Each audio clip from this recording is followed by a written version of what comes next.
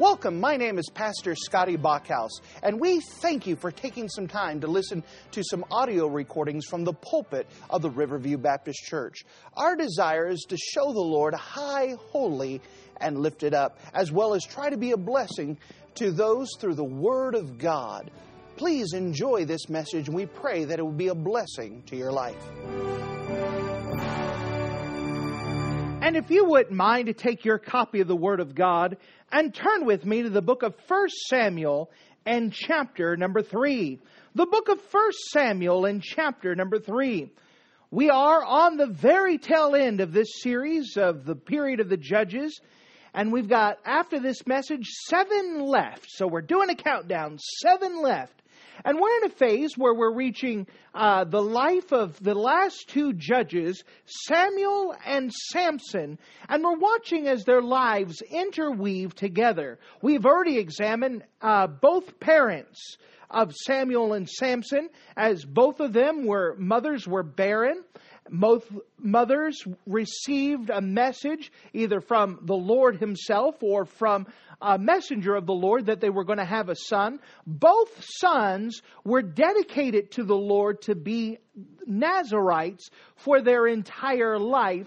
And both of them are going to be judges, and they're contemporary with each other. And we're going to watch as their lives cross paths and as they interact with each other. Now, the differences will start to become more apparent as Samuel is used more with the Word of God and trying to help people spiritually. Samson is going to be used to do the physical lifting of the actual delivering of the people from the Philistines. And so both of them are going to work in concert, in tandem, and both of them are going to bring about the end of the period of the Judges. And so if you don't mind, let's pick it up as we now examine back to Samuel's life. Remember, we had 2 messages on the life of Samuel. We went back to Samson on Sunday night, and now here we are back again with Samuel. So 1 Samuel chapter number 3. 1 Samuel chapter number 3, and if you don't mind, notice with me in verse number 1. 1 Samuel chapter 3 and verse number 1, the Word of God says this. And the child Samuel ministered unto the Lord before Eli, and the word of the Lord was precious in those days. There was no open vision. And it came to pass at that time, when Eli was laid down in his place, and his eyes began to wax dim, that he could not see. And ere the lamp of God went out in the temple of the Lord, where the ark of God was, and Samuel was laid down to sleep.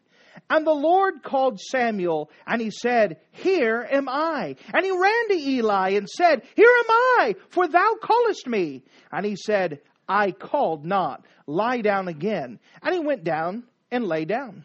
And the Lord called yet again, Samuel. And Samuel rose and went to Eli and said, Here am I, for thou didst call me. And he answered, I did not, my son, lie down again. Now Samuel did not yet know the Lord, neither was the word of the Lord yet revealed unto him. And the Lord called Samuel again the 3rd time. And he arose and went to Eli and said, Here am I, for thou didst call me. And Eli perceived that the Lord had called the child. Therefore Eli said unto Samuel, Go lie down, and it shall be, if he call thee, that thou shalt say, Speak, Lord, for thy servant heareth. So Samuel went and lay down in his place. And the Lord came and stood and called as at other times, Samuel, Samuel. Then Samuel answered, Speak, for thy servant heareth. And the Lord said to Samuel, Behold, I will do a thing in Israel, at which both the ears of every one that heareth it shall tingle. In that day I will perform against Eli all things which I have spoken concerning his house. When I begin, I will also make an end. For I have told him that I will judge his house forever for the iniquity which he knoweth, because his sons made themselves vile, and he restrained them not. Therefore I have sworn unto the house of Eli that the iniquity of Eli's house shall not be purged with the sacrifice nor offering forever. And Samuel lay until the morning and opened the doors of the house of the Lord. And Samuel feared to show Eli the vision. Then Eli called Samuel and said, Samuel, my son. And he answered, Here am I. And he said, What is the thing that the Lord had said unto thee? I pray thee, hide it not from me. God do so to thee, and more also, if thou hide anything from me of all the things which he said unto thee. And Samuel told him every whit, and hid nothing from him. And he said, It is the Lord, let him do what seemeth him good. And Samuel grew, and the Lord was with him, and did let none of his words fall to the ground. And all Israel from Dan even to Beersheba knew that Samuel was established to be a prophet of the Lord.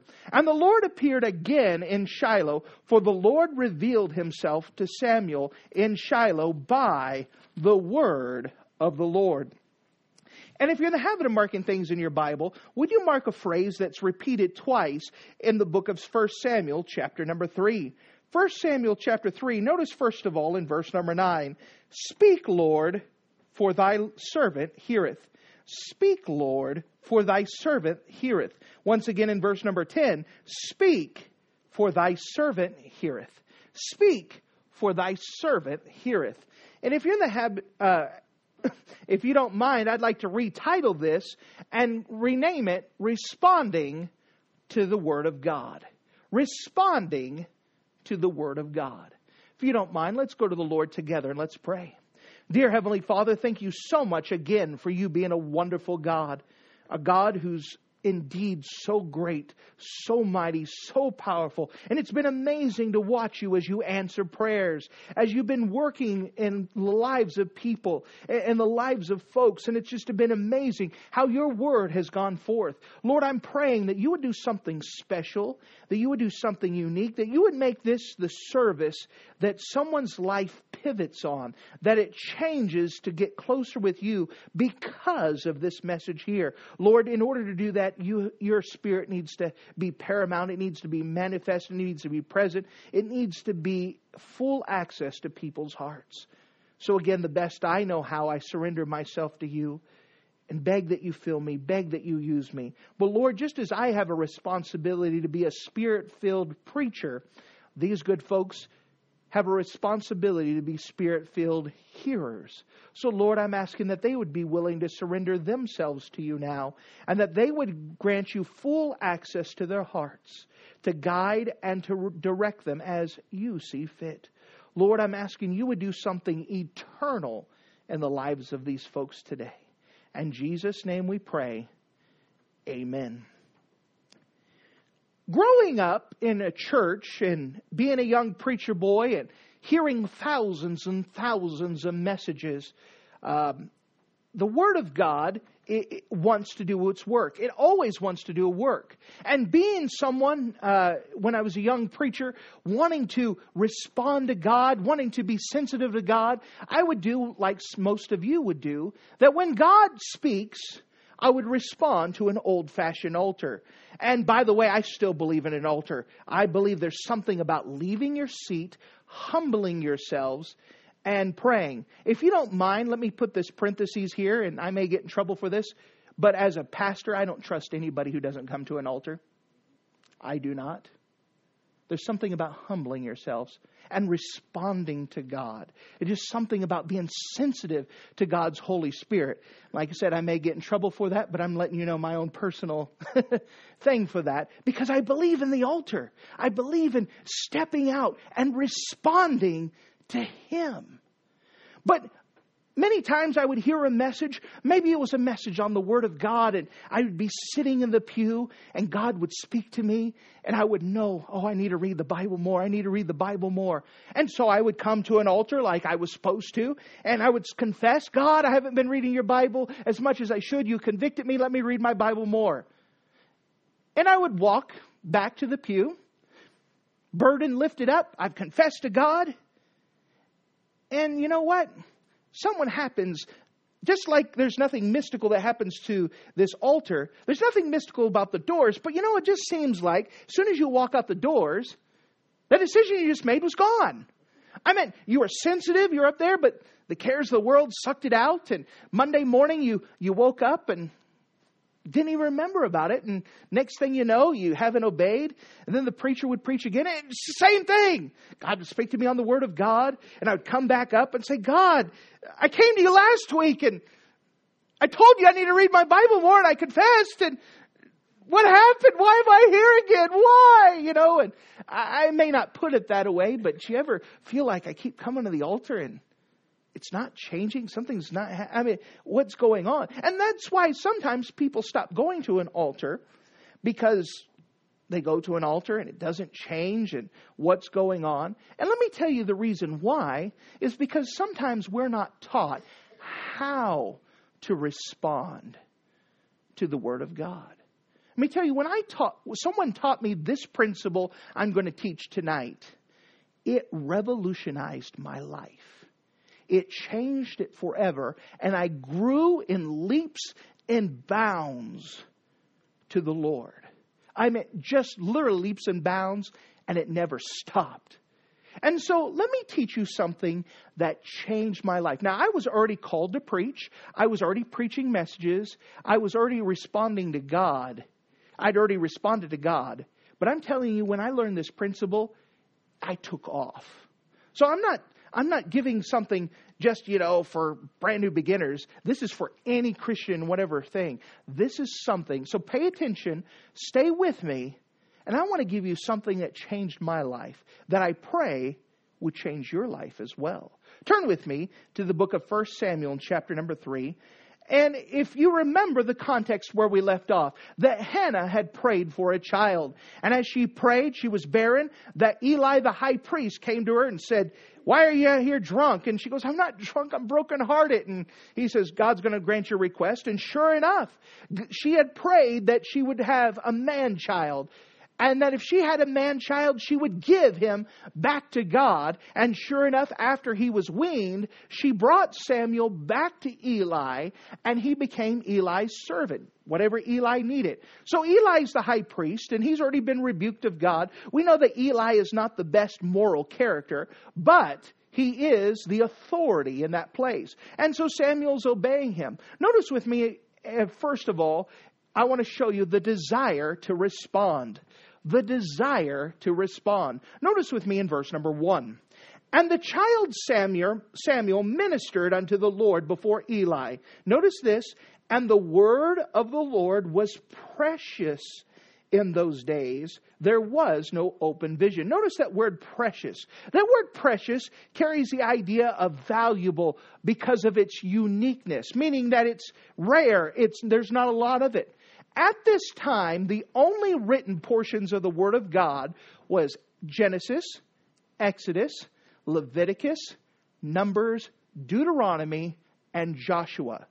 So they only had 6 books of the Bible. Now we have 66. We have a leg up. But they only had 6 books of the Bible. So the Word of God was precious.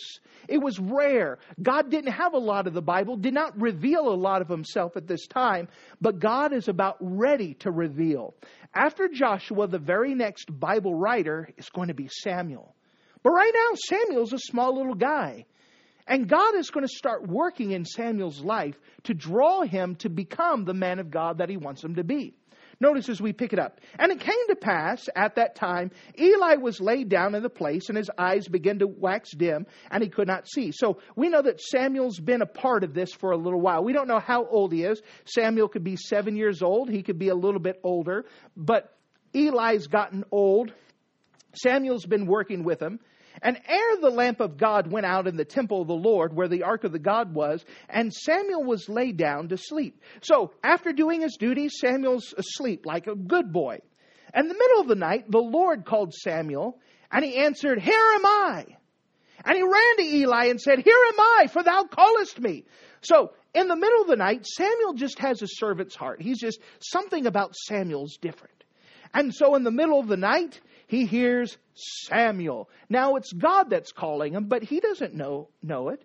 He hears an audible voice, Samuel. Well, he automatically thinks that it's his mentor, his master, Eli. So being a good, obedient child, he was just called Samuel. He got up out of bed, immediately woke up, ran to Eli and said, "Here am I, you callest me?" Now Eli, being the parent that most of us would be, if your child came up in the middle of the night and woke you up from a dead sleep and said, "Yeah, what did you want? You called me?" He did the same thing that we would do. What did Eli do? He says, "I called not, lie down again." And he went down and lay down. "I don't know what you're talking about. Go back to bed." We've done that plenty of times. A child wakes up in the middle of the night. Go back to bed. Go back to bed. So it happens again. Verse number 6. And the Lord called yet again, Samuel. And Samuel arose and went to Eli and said, "Here am I, for thou didst call me." And he, that's Eli, answered, "I called not, my son. Lie down again." So it happened a second time. Now, again, I'm amazed at Samuel. He hopped out of bed again, willing to be obedient in the middle of the night, ran to Eli the second time. "Here I am. I didn't call you. Go back to bed. Go away." A third time it happens. And the Lord called yet again Samuel. And he ran, verse number 7. And Samuel did not yet know the Lord, neither was the word of the Lord yet revealed to him. Now they have to put this here to try to describe context. Because when this is written, Samuel is known as a prophet who's very much known for walking with God. So they have to go back and say, all right, now we want you to remind you that Samuel here hasn't been writing scripture. He hasn't had this thing. He doesn't know who God is. He doesn't know him personally. This is the first time he's heard God's word. Now go back to the story. And verse number 8. And the Lord called Samuel again a third time. And he arose and went to Eli and said, "Here am I, for thou didst call me." And Eli perceived that the Lord called the child. Now again, isn't Samuel something special? Normally as parents, you may try to call your child and it takes 3 times before they come. But here, after each time he comes, even after Eli told him twice, "Go back to bed, it wasn't me," when he heard the third time, he still went to Eli, ready to respond, ready to go. You see, what we have here is that we have an eagerness to respond. He had a heart that was ready to respond. He wanted to do what was right. He wanted to please his master. He wanted to do the things that was going on. You know, many people who sit in a church, some people are not cold-hearted. They don't want to ignore the Lord. They want to respond. And sometimes they come to an altar and say, "Lord, you preached tonight. Maybe it's about prayer. Lord, I need to pray more. Maybe it's about tithing. All right, Lord, I need to," whatever it is, you name the subject. Maybe it was some sin. Maybe it was something else. And they come and they want to respond. It's not like they're people that said, "Leave me alone, God, I don't want to hear your voice." They want to respond. The problem is the desire to respond is not enough. That leads us to the second thing. Not only the desire to respond, but how to respond. How to respond. Notice, as we come back in verse number 8. And the Lord called Samuel again the third time. And he arose and went to Eli and said, "Here am I, for thou didst callest me." And Eli perceived that the Lord had called the child. Basically, Eli took 3 times for him finally to be awake enough to realize what's going on. Well, I didn't call the child. He keeps bugging me. He keeps coming in. Wait, I think this is God. Finally woke up enough. So he has to teach Samuel how to respond. Therefore Eli said to Samuel, "Go lie down, and it shall be, if he call thee, that thou shalt say, Speak, Lord." Notice the word Lord here. It is capital Lord. This is the personal name Jehovah. He's saying, this is God that's speaking. So you say, Jehovah, Lord, speak, Lord, for thy servant heareth. So Samuel went down in his place. And the Lord came and stood and called as other times, "Samuel, Samuel." Then Samuel answered, "Speak, for thy servant heareth." And so this time Samuel, being taught how he's supposed to respond, responds to God And it's going to affect him the rest of his life. We'll get to that in just a bit. But if you don't mind, may I teach us how to respond to God? You know, there is a way to respond to God that desires good. We should be sensitive to the Lord. But we need to learn how to make practical decisions for the Lord. Any decision that we make for the Lord consists of three things. And if you're in the habit of writing things down, would you write these three things down? I believe they'll be a help to you. First, if we're going to make a decision for the Lord, first of all, it must be personable. It must be personable. What do we mean by that? That means you use the personal pronouns. I, me, my. What do I mean by that? That you say this message was for me. I need to make this decision. This is mine to make. You know what happens in a church service quite often? The preacher will start preaching. Maybe he'll mention sin or something. And someone will say, sure enough, man, so-and-so should have been here. They could have really used this. Or sometimes they say, man, preacher was really preaching at so-and-so tonight. You know, as long as we assume that the message is to someone else, we don't apply it to our life. The first thing we need to do is it needs to be personable, meaning that this message is for me. I need this message. Do you know that every time the Word of God is open, God expects each of us to respond? Every time. Every time the Word of God. That means anytime the Bible is open, whether it's in preaching or your personal devotions, God expects us to respond some way, somehow. Do you know that means even if the guy is not a good preacher, maybe we have some young man who opens the Bible and with trembling knees, he does his best. As long as the Word is opened, we can draw something from it. God, every time the Bible is open, God expects to do a work. And we need to be sensitive enough, and we need to realize that this isn't for someone on the other end of the pew. It's for me. Always assume the message is for you. And if you always assume it's for you, you'll get a lot more out of it. You could always imagine this, that the preacher is sitting right across from you, and there's no one else in the room, and it's directed straight to you.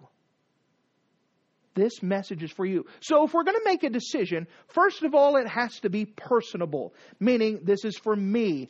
I need this message. You can't say, well, he's letting so-and-so have it, or so-and-so should have been here, man. He would have got a... This message is for you. It's for me.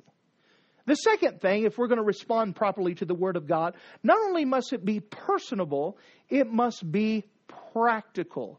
It means practical. That means it's achievable, something that you can accomplish.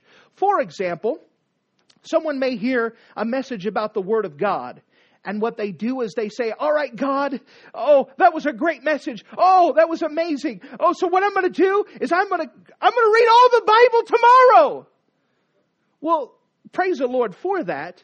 But do you know that an average reading speed, it only takes 72 hours to read your Bible? That's all it takes. By the way, if you don't read your Bible through in a year, what you're telling the Lord is He's not worth 72 hours of your year. I mean, it's achievable. It's something that can be done. But it can't be done in a full day. We understand that. You can't read 72 hours of stuff within a day. But you know what you can do? You could read for 5 minutes. You could read for 15 minutes, for half an hour. Do you understand that when we make a practical application, that even older Christians can respond to a message about reading your Bible, as well as younger Christians? Some Christian may come up and say, Lord, I'm going to start reading my Bible, and I'm going to read my Bible 5 minutes a day. An older Christian may come up and say, Lord, you've convicted me that I need to read more of my Bible. I'm coming to make a decision to read my Bible 30 minutes a day. Maybe even a more mature Christian says, Lord, you've convicted me. I want to spend an hour a day. But you see, no matter what level you're at, we can all respond to what God has given to us. We just need to respond, but it needs to be practical, something that's achievable to you where you're at. Does that make sense? That's what a decision needs to be. It needs to be practical. That means it needs to be achievable.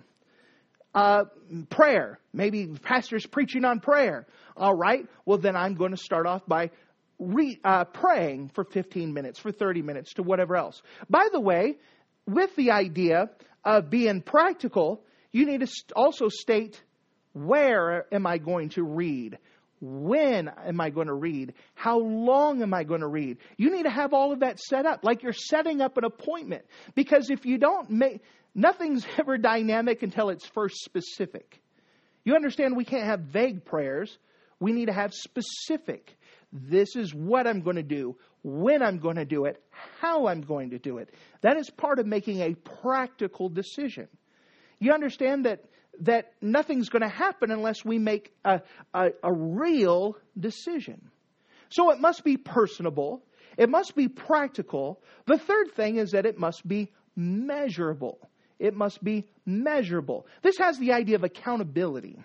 For example, if I make a decision that I'm going to read my Bible 15 minutes a day, at the end of 1 week, I could easily see if I've kept that decision or not. You know what ends up happening? And this is what happens to us all if we're not careful. Lord, help me to read my Bible. You know, that's confession, but that's not a decision. That's vague. That's empty. That there's no substance to it. How do you know if you've kept that decision? If you read one sentence, well, I read my Bible, does that count? You understand, you've got to have some kind of accountability. It needs to be a real decision. So, Lord, help me to read my Bible for 15 minutes. Then you go back, have I kept this decision? Lord, you've convicted me that I need to witness to people. So what I'm going to do is that once a week, I'm going to attempt to give the gospel out. Not just pass a tract, but give the gospel out. You know, at the end of 1 week, you could see, did I keep my decision or not? So it needs to be measurable, something that you could provide accountability with. This will revolutionize your entire Christian life. Is that if you make a real decision to God. And like I said, I don't want to raise hands, but you maybe nod your head. How many times we've gone up to an altar and we made a decision, we've confessed to the Lord, but we didn't make something real, right? You know, like I said, I was a young preacher preaching the Bible before I was taught this. And I look back and think of all the times that I spun my wheels, crying to God, God, you keep telling me I need to pray more. I need to pray more. And it doesn't happen. What's going on? Why? And that leads to frustration. Does that make sense? And I'm sure that many of us have been frustrated because we've come to the altar and I'm coming up, God, what more do you want? Well, it's because we didn't make a decision. We didn't make a practical decision. It didn't make a personal decision. We didn't make a measurable decision. So if we're going to make a real decision to the Lord, it needs to be personable, it needs to be practical, and it needs to be measurable. If you don't mind, let's go to the third thing. Not only the desire to respond and how to respond, but let's see the effects of responding. The effects of responding. Turn with me back to 1 Samuel chapter 3 where we were at. And notice how God speaks to Samuel, verse 11. And the Lord said to Samuel, behold, I will do a thing in Israel at which both the ears of everyone that heareth it shall tingle. Now, that's a good lead-in. That should draw your attention. He says, Samuel, and he says, yes, Lord, for thy servant heareth. He says, Samuel, I'm going to tell you something that when other people hear it, their ears are going to tingle. What does that mean? They're going to go, wow, really? Wow. They're going to be amazed. What's going to happen? Verse number 12. In that day I will perform against Eli all the things which I have spoken concerning his house. And when I begin, I will make an end. Now, what is he talking about? Well, remember in 1 Samuel chapter 2, Eli's sons are doing the office of the priest, and they're making people hate coming to the temple. The way that they're treating the offerings, the way that they're even seducing ladies and using their office and their authority, and they're abusing it. And remember how Eli was told about it, and he did nothing. And all he did is, guys, I heard that you guys are doing this. Please knock it off. And they just laughed at him and whatever. And God had to get involved. And he sent a man of God, sent a preacher to Eli and say, hey, God's going to destroy your lineage. He's going to kill your 2 kids. And he's just to prove his point. And you know what Eli did? Nothing. You know why God gives warnings? In fact, just a quick little thing. The only purpose that God gives prophecy is not to satisfy curiosity, but to change behavior. He doesn't give us prophecy just to say, woohoo, this is fun. He always gives it for the purpose of changing behavior. Why did God tell Eli this in the first place? To change his behavior. Hey, you're not correcting your boys, so I'm going to get rid of your line from being high priest. I'm going to kill your 2 boys. And Eli said, okay. What? God gave him that out of mercy to see if he would change his behavior. And he didn't. So God is now telling Samuel, all right, I told Eli this already. I've already spoken to him about this. But it's going to come to pass. And I'm telling you, so that way before it even happens, what's going to happen. Notice, if you don't mind, verse 13. For I have told him that I will judge his house forever for the iniquity which he knoweth, because his sons made themselves vile, and he restrained them not. Remember, we talked about that principle there, that it's not enough just to verbally correct your children. You need to sometimes discipline your children. And God had told Eli, hey, you love your kids more than me. You know how I know that? Because you won't correct your children. Just yelling at them or giving them words is not enough at times. Now, praise the Lord if your kids respond to verbal commands, but sometimes they need the rod of education placed on the seat. The rod of learning to the seat of education. Sometimes it needs to happen. But Eli wouldn't do that. Verse number 14. And therefore, so because of that, I have sworn unto the house of Eli that the iniquity of Eli's house shall be purged with sacrifice nor offering forever. And Samuel lay until the morning. Hey, I don't think I'd be able to sleep after that either. He's laying in the morning and opened the doors of the house of the Lord. So he went and did his jobs. And Samuel feared to show Eli the vision. Wouldn't you be afraid to go tell your boss that God's going to kill him and his kids? And this is a little kid. This isn't like an adult. This is a kid. Can you imagine the weight upon the responsibility of a young child with that knowledge? So Eli, remember, he finally figured it was the Lord speaking to him. So he's been curious. He wants to find out what's going on. And you can almost imagine, maybe I imagine it in my own mind, Samuel trying to go through his duties, and he's going through it quickly, and Eli's following behind trying to figure out where he is currently. Notice, if you don't mind, verse number 16. And Eli called Samuel and said, Samuel, my son. And he answered, Here am I. And he said, What is the thing that the Lord had said unto thee? I pray thee, hide it not from me. God do so to thee. And there's a threat. Hey, if you don't tell me, God's going to do all the things that he told you he was going to do to me, to you. Well, Samuel's like, well, I don't want that. And more so, if thou hide anything from me of all the things that he said to thee. And Samuel told him every whit. That means every little scrap he told him. And hid nothing from him. Now notice Eli's reply. This is always a strange thing to me. And he said, It is the Lord. Let him do what seemeth him good. Eli said, all right, well, that's God. Whatever he seems right, I'll let him do. You know, once again, this is a second warning to correct what's going on. Fix it. Get it fixed. But he said, no, all right, well, that's from God. It sounds good. It doesn't sound good that your two kids are going to get killed the same day, and that you're going to die, and that the lineage that you've been placed in is going to stop. That is not good news. And he still didn't get in his head to respond properly. But notice what happens to Samuel. We're not putting our attention on Eli. We're notice Samuel because the whole time he's been obedient to authority. He's been obedient to God. He's been responsible with what God has given to him. So notice this. Verse number 19. And Samuel grew, and the Lord was with him. You know, when you start responding to God, first of all, you start growing in maturity. And Samuel did grow. And notice this. And the Lord was with him. You want God's presence in your life? Respond properly to Him. Obey what He's given you to do. Be sensitive to Him and make decisions to follow after Him, and God's presence will be with you. It was evident that to other people, when they saw Samuel, man, God is on him. God is with him. It's like in the book of Acts that they took notice that they had been with Jesus. Because he responded properly to God. He obeyed Him. And notice this word picture here.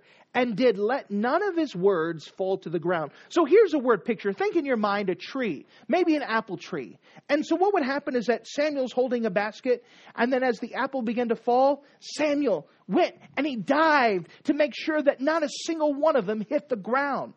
Here it's talking about the Word of God. That every time God's Word came down, Samuel was looking forward to reaching it. You know, it's amazing. Use that word picture here. It's almost like this sometimes when I preach, that the word of God comes out and you watch people kind of go, whoa, that almost got me. And they move out of the way. Sometimes it's like the Word of God comes out. What is that? That's strange. And they look at you like a calf at a new gate. What is that? You know, you see him scooting out of the way. Please don't hit me. Get away from me.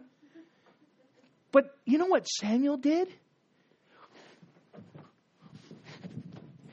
He ran. He did not let a single one of them hit the ground. You know what it's talking about? It's given a visual word picture that every time God's Word came out, He applied it. He made a decision. He did something with it. It was not wasted. What happens when fruit falls to the ground and sits there? It just rots. He didn't let a single one of it hit the ground. Everything that came, He took. Because of that, he grew. Because of that, God was with him. Notice the kind of conclusion here, verse 20. And all of Israel from Dan, that's the northernmost border, to Beersheba, the southernmost border, knew that Samuel was established to be a prophet of the Lord. Now remember, the Philistines have control, and all throughout the whole kingdom, everyone knew that Samuel walked with God. Everyone knew that Samuel responded to God. Everyone knew that he was a prophet of God. How did they know that? Because he didn't let a single word hit the ground. They knew that this was someone who, when God spoke to, he obeyed. Imagine having that testimony. What do you think about so-and-so? That's someone who responds to God's voice. Man, can you imagine a better testimony? To have that be said of you? That's someone who responds to God. That's someone who listens to God. That's someone that hears God. What a wonderful testimony. And all of Israel from Dan to Beersheba knew that Samuel was established to be a prophet of the Lord. And the Lord appeared again in Shiloh. Why? For the Lord revealed himself to Samuel to Shiloh by the word of the Lord. By the way, Samuel is going to be used to write the book of Judges, to go ahead and write the book of Ruth, and to go ahead and start the foundation of the book of 1 Samuel. That's why we have the book of 1 Samuel and 2 Samuel. Samuel didn't necessarily write those, but he had such a testimony that these two books were named after him, because this is a man who is known to receive the word of God and to apply it properly. That's a lot of honor that's due. This is a man who, because of him, opened up the door to teach others to respond. Samuel later on is going to establish a Bible Institute, the School of the Prophets, where he's going to teach other people how to respond to the Word of God. What a great testimony. This is Samuel. We're going to study more about him. We're going to see more of his life. But this man, Samuel, was someone that he didn't let a single word of God drop to the ground. How was that? Because he started off with a desire to respond, but that's not enough. Someone taught him how to respond. And you know what I'm trying to do today? You all are good people. There's not evil people here. Many of you want to do what's right, and you want to obey God's voice. Now you just need that help. And that's what we try to do tonight, is teach you how to respond to God, how to make a real decision for the Lord. that first of all, it needs to be personable. That means this is for you. I need this decision. This is for me. The second thing is that it needs to be practical, or it needs to be practical. That has the idea that it's achievable. You make a specific decision to obey God in whatever matter. Help me to read my Bible 5 minutes every day at 7 o'clock a.m. And I'm going to do it at my desk. I'm going to read my Bible 15 minutes a day. And this is where I'm going to read it. And this is when I'm going to read it. You need to pray. This is when I'm going to pray. This is where I'm going to be at when I pray. And this is my time, almost like you would have a doctor's schedule. You would clear your calendar in that little thing. This is here. You need to make a practical decision. Then it needs to be measurable, meaning you need to have some way, did I keep my decision? How can I know if I kept my decision? Did I keep it? Did I not keep it? If you read your Bible, made a decision to read your Bible for 30 minutes every day, and you only got 5 minutes in, did you keep your decision? No. So what you've done is that you've said, okay, I need to do better. So now I need to get serious. It shows where you fall short or where you succeed at, so you can obey the Lord. So what I'm trying to teach you tonight is how to make a decision for the Lord. Now, I don't have to tell you what decisions you need to make. God's been speaking to you. You already know what God has been speaking to you about lately. Maybe it's your lack of prayer. Maybe it's your lack of Bible reading. Maybe it's your faithlessness to church. Maybe it's because you haven't been a faithful witness. I don't have to tell you maybe it's some sin. Maybe it's whatever else. I don't have to tell you what decision. You already know what it is. If I give you a second and be quiet, God will bring it to your thoughts. And you'll know exactly what it is He's speaking to you on. What I encourage you to do is to respond. Not because there's something magical, but to come to an altar, to show that your seriousness, to show that you're humble, to show that thing of just moving, and then make a decision for the Lord. Whatever that is, and by the way, every time the Bible is given, God expects us to do something with it. Thank you for listening to this audio message. This is Pastor Scotty Bachhaus, and I encourage you to take this information that you just received and make a specific decision to follow after the Lord. If you don't know Jesus Christ as your Savior, let me beg you to take the time to receive Jesus Christ for the forgiveness of your sins. If you are saved, I encourage you to make a decision in your life to help you get closer with the Lord. If there's anything specific we can do to be a blessing or to pray for you, we encourage you. Look us up on the internet at riverviewbc.com. Once again, that's riverviewbc.com. Or if you would prefer to call us, you can give us a call at area code 920-530-6308.